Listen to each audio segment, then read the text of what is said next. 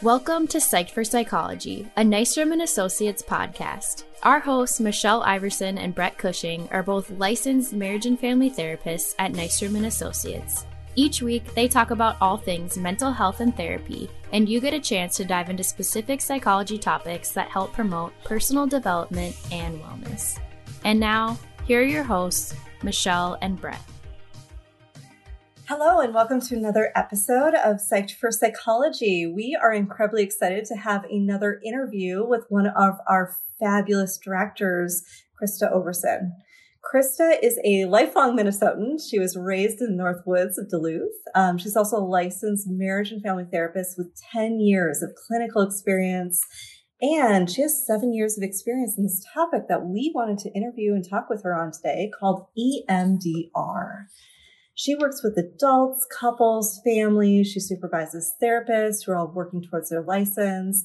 And outside of work, she really likes to play with her niece and her two nephews. And so she is the director of our Bloomington clinic, which is a really lovely, pretty large clinic over by the airport. Mm-hmm. Yes. That's the best one. No offense. It's okay. Offense taken. for those of us who also Exactly. are directors for our own clinics, Exactly. just a little bit. Yeah. We'll talk about narcissism another episode. Okay, fine. We're the third best. But we are so excited to have you on today, Krista. Well, I'm excited to be here. I love to talk about EMDR. I always say that explaining EMDR is the hardest part. In practice, it's extremely simple to do, but it's a little bit tricky to explain at times. So I'm happy to jump in wherever you want me to. Well, what does EMDR, a lot of people probably maybe heard that, but don't quite know even just what that means and what each of those initials kind of stand for. Yes, that's a great place to start. So it has a fancy sounding name. So E is for eye, as in like your eyeball. M is movement, so eye movement. And then desensitization is the D, and reprocessing is the R. So eye movement, desensitization, and reprocessing, which just rolls off the tongue. It's a mouthful. And so when people hear about it, I think for the first time, it can be a little intimidating because it's like, well, what the heck is this? They're like, eye movement, right? Like, what? Am I going to be hypnotized, right? But it has to do with the way that our brain stores memories. So another kind of fancy term is bilateral stimulation. So the eye movement is a form of bilateral stimulation, which has to do with how the brain stores memories. So basically, when we think about EMDR, we're thinking about how the brain is storing traumatic memories or distressing memories. And then we want to work with the way the brain naturally is to kind of access those. So the eye movements are one of the ways we access memories in the brain. So that's the overview of what it stands for. Great. Yeah. And so we use this approach a lot as one of, I think, a lot of different types of trauma treatment that people can seek out. Yes, exactly. Yep. Yeah. Great. Yeah. What got you really interested in doing EMDR with clients? Well, so my story starts actually long before I ever became a therapist. I was coming out of college and I was full of angst and full of, I was struggling with some of my own depression, and I had tried regular therapy. I kind of discerned talk therapy is kind of the traditional kind of therapy. And I had tried that off and on over the years, kind of in high school, a little in college, and it was fine. It helped, but I guess I didn't experience it as this kind of breakthrough type of thing. When I was getting out of college, my aunt actually recommended a therapist who does EMDR. And I was like, well, I have no idea what this is, but I want to try it. Mm-hmm. So I started going to this therapist and experienced EMDR myself. And I was like, whoa, like this is so different from anything that I've experienced. And I found it so helpful. And from there, I kind of pieced together like, I kind of want to do this. Like I want to become a therapist and I want to be able to help people the way that I've been helped. And so that's honestly what got me into it. So I kind of learned EMDR in reverse, having experienced a bunch of it. And then I went to grad school and then I got my training in EMDR. So it was kind of like, ooh, now I'm getting to see like how this all works. I love that. It really reminds me of an episode we did talking about the wounded healer and how some of the best therapists really are the ones that have gone through therapy. they've been comforted. Now they can comfort somebody else. They can take what they've learned and apply it to their life and extend it to other people. Right. That's exactly. terrific. Well, and I do sometimes choose to share that with clients, if the timing is right and it seems appropriate, because I never want people to feel like I'm just sitting on this high horse with all the answers, right? And just like, oh, well, I know what you need. And so the cool part about knowing how EMDR works in session is I think it's made me a lot better at practicing it, because I can kind of pick out like, oh, okay, here's where that belief came from. Here's where that belief came from, having experienced it myself. So I would say that beyond my training in EMDR, like that's probably been the most helpful thing, is being the client in EMDR. So I'm wondering if you could give a sales pitch, if you will. Sure. Why would somebody who's experienced trauma, why would they want to do EMDR? Like, because it's a little bit different. Why would somebody be interested? Somebody's listening and maybe they've heard of this. Yes. And they're thinking, oh, I don't know what EMDR, like sounds cool, but why? Why should I do this? Totally. Well, honestly, I do have a bit of a sales pitch at times, because I will have clients come in who never were referred for EMDR, but just kind of start off as a kind of a traditional therapy client. And over time, I might kind of realize like, wow, I think EMDR could be really helpful for this person.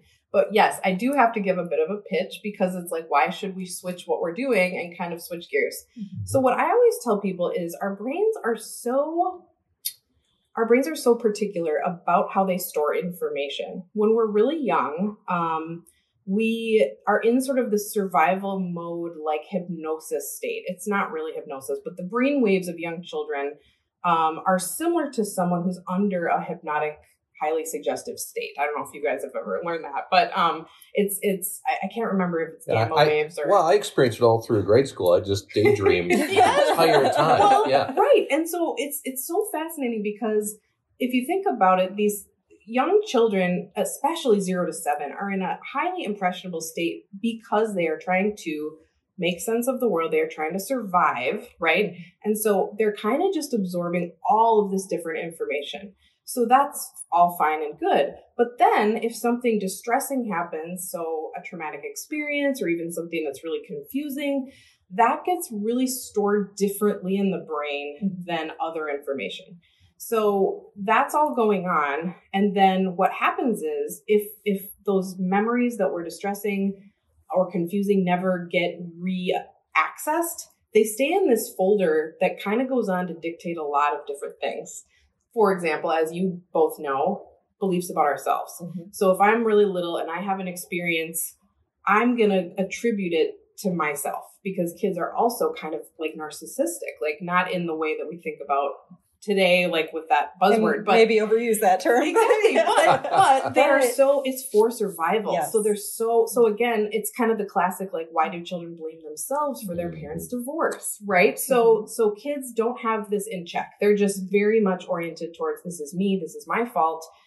Kind of, it's all about me for good or bad. Right. And so when quote unquote bad things happen, they go into, it's me, I'm not good enough. Like that's kind of the biggest thing that's one of the bigger ones that we find. So all that happens, childhood goes along, kid goes on, grows up. Well, there's still this kind of treasure trove of beliefs that have never been reviewed. They're still in the special folder in the brain. And it's really difficult to access that folder, so to speak, using traditional talk therapy, because it's in a different part than the part of the brain we use for traditional talk therapy is the prefrontal cortex, kind of up here in front, very highly evolved, kind of like the last part of the brain to evolve in evolution, that makes us like reasonable and logical. And we're like, and so with talk therapy and CBT, as you know, cognitive behavioral therapy is a lot of like, let me examine, is this belief about myself true, right? Logic. The part of the brain we're talking about with EMDR is not on board with that, all of that. It's back in sort of a primitive part of the brain that has to do with survival, fight or flight, right? It's very much not conscious. So we would almost call that like subconscious or unconscious, right? So when something reminds us of an experience we've had that is stored in that folder, we might have a really big reaction and have no idea why, right? So and we all experience that. Right? Absolutely. And I think people get discouraged with themselves because they're like, why am I letting this get to me? Because logic says this makes no sense, right? Mm-hmm. But that part of the brain is almost like a mini child's brain where it's like, no, I feel like I'm in third grade again being teased by my classmates, right? And I feel this, tiny. Right. So it's like the way I explain it when I do EMDR too is it's sort of like an active memory. Mm-hmm. So when you and whereas all the other things are stored on a bookshelf in like long term, and so I can pull off the bookshelf of my long term memories and say, oh yeah, look, I did this, the summer of 85 and we went and I just put it back, no problem. But when we access this part of the brain, I'm not retelling the story, I'm reliving it, I'm re-experiencing it. Exactly. And so as part of the pitch that you were asking about is, I do say to people, to the client, I say, now we are going to intentionally have you re-experience that memory so that we can put it in its kind of proper folder. So the folder, we need to put it and file it away underneath, I was doing my best, I didn't know any better. Stuff like that, where it's like, I'm not the problem. This was just a horrible experience and I'm okay, right? But if it never gets refiled, it just keeps kind of creating this, lots of different issues, as you know, with trauma can create anything from depression, anxiety, chronic pain, right? All sorts of different things. So we, in a very simplistic sense, we need to refile this, because if it's not refiled, we are always going to have these, what we refer to as triggers, that are going to reactivate that. Exactly. So it's been filed, and that's real easy filing. How does that happen? Where somehow, because we can't reach into our brain, and so how does that happen? Well, so I think a little bit ago when I was talking about bilateral stimulation, so the founder or the creator, so to speak, of EMDR, Francine Shapiro, she somehow figured out that we can kind of access that file with this thing called bilateral stimulation, which is, again, the E and M, the eye movement. You can move the eyes back and forth. You can do a tapping sound. It can be like little buzzers you hold in each hand. It's lots of different ways to do it. But she had this discovery that it's sort of she thinks kind of mimicking this REM sleep, like REM, rapid eye movement sleep, that we do when we're in a deep sleep and we're kind of theoretically processing the events of our day, right? And so she said, well, why can't we sort of mimic that and help the brain sort of like file these things that we can't get to just talking about it? And people I've found, my clients are amazed where they're like, they don't really believe me at first. They're like, oh, I'm pretty sure talking about it is just fine, right? And so then I'll say, all right, well, let's just try like one memory and just see how it feels and see how it goes. And so what we typically start with is a situation present day that's bothering them way out of proportion to what they think. That, like, I had a client who it was something about her roommate was really sloppy, and not doing chores. And she's thinking, this has nothing to do with my past, right? So that was what we started with, just to try it out, because I wanted it to be, not too much of a huge, gigantic trauma thing right away in the beginning. And so sure enough, she went straight back to, she was in charge of doing certain chores, and her siblings got to go and play, and she was kind of, forced to do this stuff, and it was feeling really unfair. So now some people might look at that and say, well, that's not trauma, right? Right. However, I think the point was, as soon as we introduced the bilateral stimulation, her brain went right back there. She wouldn't have had that memory if we were just trying to speak about it, right? So as soon as we introduced the bilateral stimulation, she was like, this feels exactly like, and she went straight back there. So that's an example I give about you just have to kind of try it to get like how it works. But people often are surprised by how quickly their brain It is amazing. Yes. Yeah, try it. All the cool people are doing it. Yes, all the cool people are doing it. But I think all the people that are really finding freedom are doing it. And there's a lot to be said. Can you speak about neuroplasticity and how that works? And maybe the filing process, or I like to talk about it and kind of building a new highway. So like, it's like in one part of the brain that It's like I'm being let off the exit ramp into a really violent neighborhood, and it's really unsafe, and we can do things to actually build onto that road so it takes us into a really safe place. Right. How does that work? Well, actually, so neuroplasticity, I think, is a big part of EMDR, because what we're trying to do is identify what are those, the roads that have these ruts that are so well traveled, right? And so what we're trying to do is identify what are those roads that we've been down that aren't really serving us anymore, and how can we switch to a different belief. So the old road belief might be, I'm not good enough, this always happens to me, many different versions of that, whereas the new one might be, I'm good enough and there's challenges in life that come up, right? And I'm equipped, I can do it, like I can be effective. So I think the more we identify experiences the person has had where they kind of had this misunderstanding about it's because I'm not good enough, we're able to eventually shift it to it's just how life kind of goes and I'm okay. Like kind of this sense of I'm okay, I'm safe, I can do it. So kind of going from disempowered to empowered, I guess you could say. Do you find that with your clients as well? I do. Yeah. And I've gone through EMDR myself. And I was expecting this sort of like I won the lottery response. Like, I'm free. This is amazing. And it was more kind of like, for me and watching clients, it's more subtle, almost like when you're taking off on a plane, you're like, are we off the ground yet? No, we're not quite yet. Yeah, we are, and hey, we're up in the air, and it's sort of subtle and you can't quite tell, but you notice that, hey, this doesn't bother me anymore. So it's not this sort of cathartic moment. Sure. It sometimes it is. Sometimes it is. It can be. Yep.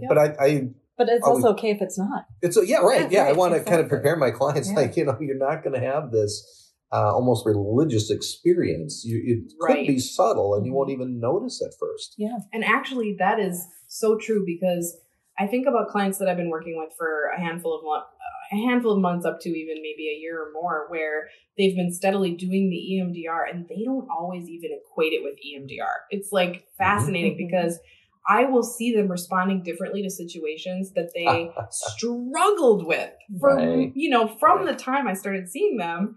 And they will say, yeah, so this thing happened at work. And like, it's the thing that used to really throw them for a huge loop. Right. And they're saying, and this time, all I did was blah, blah, blah. It like just so like handled it beautifully. And then I'll be like, wow, like what was helpful? Like, how did you do that? And they're like, well, I don't know. I just think, I'm just kind of, as I get more experience and at the job and, so again, they don't necessarily even attribute it to, I'm sitting there like, I think it might be, a little of this work you've been doing. And I'll try to kind of point out and say, now think about how this used to feel for you. And then they'll be like, yeah, like, wow. So, but I've had many times where people don't necessarily even attribute it to EMDR. Oh, absolutely. Right? They're the last. They're the last ones. They're like late to the party. Because I liken it to people that I've seen who are depressed. Sure. And when they start to really get out of their depression, they're the last one to realize it. I notice it. We see it. Family will see it. Yeah. Because we're so much more removed. I tend to see it first, then the family, yes. and then the client. Yes. And so I think you described that really well. It's very similar to that. Mm-hmm. Yep. So it's funny. I'm going to give away how little I know about IT and computers. Yes, go ahead. But it almost like that's why I like the files metaphor, because what we're talking about is really EMDR getting into the operating system itself, right? Exactly. If we ever run into computer issues, and we have an amazing IT tech team here, and they will do patches and fixes overnight, and then suddenly it's like, hey, look at this, like my computer's running so nicely. I don't think about the fact that what about those deeper changes that occurred that allow me to access my typical day-to-day files in an easier way. Yes. That's fabulous. That might be my new analogy, because that is exactly right. And I try to explain, like, we have to get into kind of the roots of where these beliefs kind of started. Right. And I think that appeals to a lot of clients and not all. And so one of the things I did want to mention today is, for as amazing and incredible as EMDR is and the sales pitches and everything, I think there are times where it's not appropriate for everyone. And so I try to give that caveat. Like if I get a referral coming in saying this person wants to see you for EMDR, I will say, let me meet this person. Let's do an intake and like, let's really talk about this, because sometimes if the person has too much emotional kind of, it's too hard to think about their trauma right away, we would want to build up their skills quite a bit before we kind of delve in. Because I don't know about the two of you, but I've had clients who have said, oh, I tried EMDR and it was horrible, right? Where we jumped in right, kind of way too fast and right in it. And I think, unfortunately, that's just maybe, you'll hear that from time to time, but I try to prepare people. We're not going to start today with your most gigantic, scariest trauma that's ever happened to you. We'll probably start with something like the roommate being sloppy and not doing the dishes type of thing to see how it goes. Right? And to your point, some people do jump in very quickly with their clients and the clients aren't ready. Yep. And like, because that neuroplasticity, those new neurological pathways aren't being developed and they're not able to stay in the window of tolerance. Can you exactly. explain? Should I speak about that? Yeah. So actually, I'm really glad you brought that up because, as we said earlier, the EMDR does have some component of reliving, right? Like you're actually re-experiencing emotions and even body sensations that you've had in the past when you were going through the original experience. So I use a 0 to 10 scale. I think it's subjective units of distress, right? It's very, of course, everything has to have a really fancy name with therapy, right? But basically I do a 0 to 10 scale. And I say to people now, throughout our process, you might notice your emotions are getting more intense.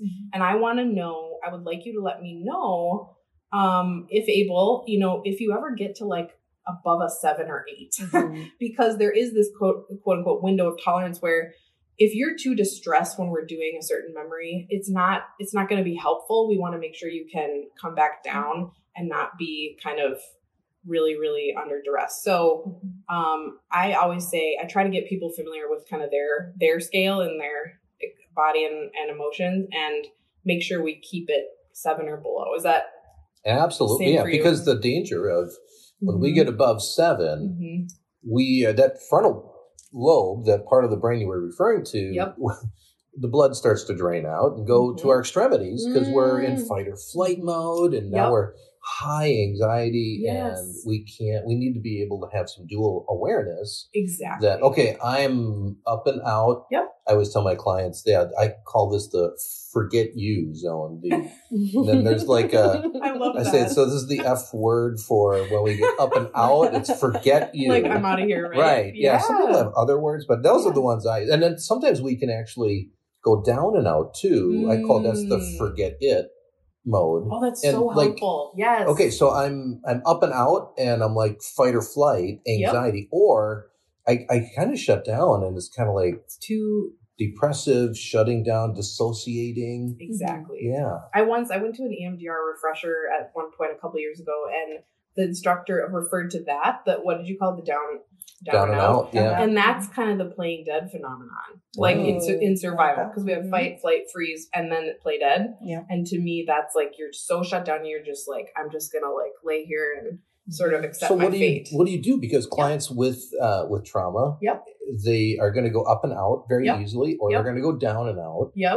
What do you do to prepare them? So that's exactly where it's handy to have a couple of examples, like the one I was talking about with the roommate who was messy, is something that's like mildly irritating to start with, or even like mildly distressing. And then what you're going to do is see how quickly they can change state. So like, they might start off at beginning of session 1 or 2, maybe 0. And then we go into this, irritating situation, and now they're like at a 5, and we kind of are going to see how quickly can they come back down. So it is sort of an experiment of how are they able to shift. And sometimes, I was actually just explaining this to a patient yesterday, is sometimes for whatever reason, if some people go up to that 8 real quick and then have a hard time coming back down. So that's where we're going to do kind of the baby steps method with EMDR and just really practice. Okay, when you're up to that 7 or 8, what skills can we practice? and just kind of learn how your body does with this and like calming down and stuff. But that's where the skills are so huge. So if someone comes in and they have if they have a hard time with going up really fast or being too far down where they're almost in that shutdown mode, then we're going to try doing the state change quite a bit before we actually kind of hit the ground running, if that makes sense. Yeah, it makes sense. So there is some prep work because as you said, I don't just jump into the deep end and say, let's do this. We call it reprocessing, doing the EMDR. Okay, we got to do some prep work to make sure you don't stay up and out or stay down and out of that window of tolerance. Right. Well, and then there's also this piece about kind of going back to the fundamentals of psychotherapy too, which is cool, is the therapeutic relationship. So that's the other piece I'm always kind of have one kind of eye on too, is when this person comes in and meets me for the first time, there is this piece about they need to trust me before I can go to this place with them. Right. And so I'm also curious about that. And I'm curious, what other experiences have you had with therapy? You know, kind of their attachment, like, are they able to kind of trust me? And for some people, it takes quite a while to get the therapeutic relationship intact enough to then go kind of to these places. Does that make sense? Like, well, I think it makes sense to us. Of I course. think I could see somebody listening who is considering this could say, well, going up and out, going down and out, going into these weird places. What in the world are you doing in session? What's going to happen? So, I mean, you said even at the beginning, this is really different than typical therapy. So what happens when somebody comes in? What's a session look like? When someone comes in like pre-EMDR? Maybe not pre, but I think people are like, they're going to have to work on some skills and you're going to help them to stay kind of in that window of tolerance. When you start to do actual EMDR, what's the session like? Absolutely. So one of the things right before the first EMDR session is I have them start a kind of a running list of memories. And I say, try to shoot for like 10 or so and sort of have them ranked in order from least distressing to most distressing. So then when they come in for that first, we'll say that when we're going to actually start, they've got their list and we're going to pick the one that's the least distressing. And so what I then want to do is I want to kind of activate the brain to really think about an image or what is that specific memory on your list, and really kind of I'll have them kind of start to tell me about it and like where were you, who was with you, kind of like put me in the scene, right? And then I'm pretty simple. Some therapists do equipment and stuff, but I just kind of tap on the side of my chair like this. And so I'll say, okay, you can close your eyes and I want you to have that kind of image in that memory. I'm just going to introduce the tapping for about 30 seconds. And you don't have to speak, you don't have to say anything, but I want you to just notice what happens during that tapping. And when I stop tapping, I'll prompt you to open your eyes. And all I need to know is what you noticed. That's all. And so people will be like, okay, like it's kind of weird. It's like the first few are a little bit like, what is this, right? And so then they'll do that and they'll say, okay, here's what I've noticed, blah, blah, blah. And I'll say, okay, are you noticing any change in because I'll take a baseline of their distress before we start that first set. And I'll say, did you notice any change to your, number on the scale? No, not at all. Okay. So then another thing I say a lot is start with that, which is kind of a way of saying start where you left off. Same thing again, right? And then as we go along, people will start to notice there is emotion there because they're remembering like, because then I'll say, I really mix it up, but I'll say something like, okay, so how you're feeling right now as you tell me about the scene, what your body's feeling like, all of that. For this next set, I'm going to have you do what's called a float back, and I'll walk you through it. So I'll say, go ahead and close your eyes. I'll start to tap on the sides of my chair, and I'll say, floating back in time, how is this feeling familiar? When have you felt this way before? And so the example of mild irritation towards the roommate, so frustrated that I can't figure this out, that's where the float back, that's when the person usually has a memory or some sort of, even if we're starting with a memory, they'll kind of go into how I felt. And then you start to see emotion come out. And then you'll start to see like, oh my gosh, I can't believe, and then people are like reliving it. So then we're like in the thick of it, right? So from there, we want to identify what was the belief they took on about themselves. So after a few rounds and kind of getting them back in the memory, they're kind of reliving it. Then we do a set where I tap again and they're kind of thinking, when you think about the situation, what belief did you take on about yourself? I am blank. So kind of fill in the blank. They don't have to say it out loud. But there's a word that pops in their head. So when I stop tapping, I'll say, okay, what'd you notice? They'll say, I am helpless or something like that. Mm-hmm. So then from there, we've got our memory, we've got our belief, we've got them reliving it. And we want to start from that point to reprocess once we've gotten them kind of to that spot. And then it's like, okay, and this is something I do that's maybe a little different. This wasn't in my EMDR training, but it was something that I learned from my own experience with EMDR. Is from there I say, okay, I want you to imagine that age version of yourself coming and sitting next to you. So we'll say if it's Michelle, we'll say, I want you to have 10-year-old Michelle come and sit next to you. In your imagination, I want you to ask her. I'm doing it. Yes, there she is. here. She's She's here. on my couch. She's here. So in your imagination, I want you to ask young Michelle, what did she need to know about that situation? And that's where people will say, she needed to know, like, why is this happening? Or this is unfair. I mean, they'll kind of just freestyle at that point because they're in it. Yeah. And then from there, once we have identified what they needed to know, then we're going to make up a new scene. And we just like make it up, where I usually will have them step in as the good enough, I'll say, gently moving your parents aside or whoever the adults were. I want you, present day Michelle, to step in and be the good enough parent to little Michelle and replay that scene however you want with an opposite outcome. Yeah. And it's a little bit abstract, but people really get it. Like, they're like, okay. So then they replay the scene for another round of tapping. And then I'll say, okay, what'd you notice? And they'll say, well, if I had the chance to do the parenting, I would have done it this way. And it's usually like a lot more calm and a lot, just more clear, or at least more lighthearted. Yeah. And so that's when you can see people start to shift and they're like relaxed. Like, it's cool. Like they're just, and they're like, yeah, wow, I feel different,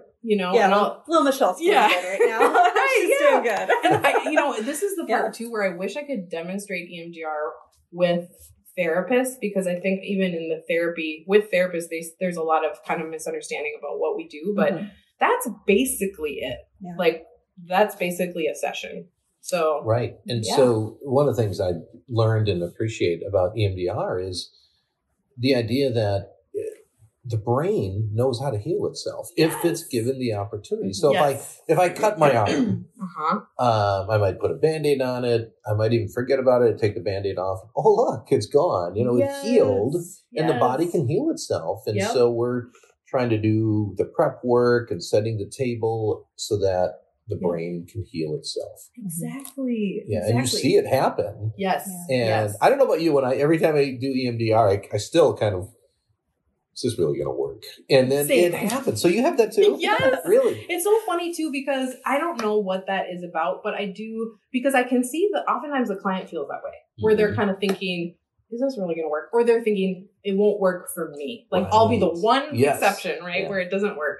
But I will say to them, and it's kind of for myself too, is your brain will know where to go. Because I think they're nervous about making something happen. Like, okay, I have to think and I have to solve this and I'll say, the more you let go, the better, because your brain will float to what you need. So the memory or what you needed to know or the belief or whatever it is. And so I'm halfway saying it for myself too, because it's like I've seen this work so many times and it's been, seamless. And so and then sometimes people will have a little anxiety during the session. They'll be like, am I doing this right? Right. I'll say, another thing I say a lot is you cannot mess this up. Like this is not one of those things where you can have to start over and fail it or whatever. Like any of this is good. So it's very fun. I feel very, very blessed to be able to do it with my clients and talk about it. Right. And we're really thankful that we have you. We've got a number of other clinicians too that are trained in this and can offer this service. Yep. Is there any other things about EMDR that you want to share with the audience that you think would be just really good for them to know about? Even just, what might be like a sign or indicator of like, hey, maybe I should talk to my current therapist or look into EMDR therapy. Yes. Oh, yes. Thank you for asking that, because I did think of something. I think a lot of people have a hard time with that word trauma, right? Mm-hmm. Because even when I started EMDR, not knowing a darn thing about it, as a client when I started EMDR, I didn't know really what was meant by trauma, and I didn't consider myself someone who had experienced quote unquote trauma, right? Mm-hmm.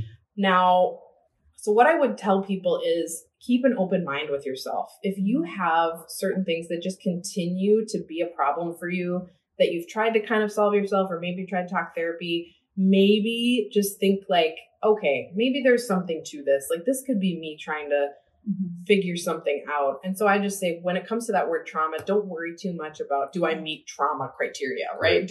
Have I had enough trauma to do EMDR?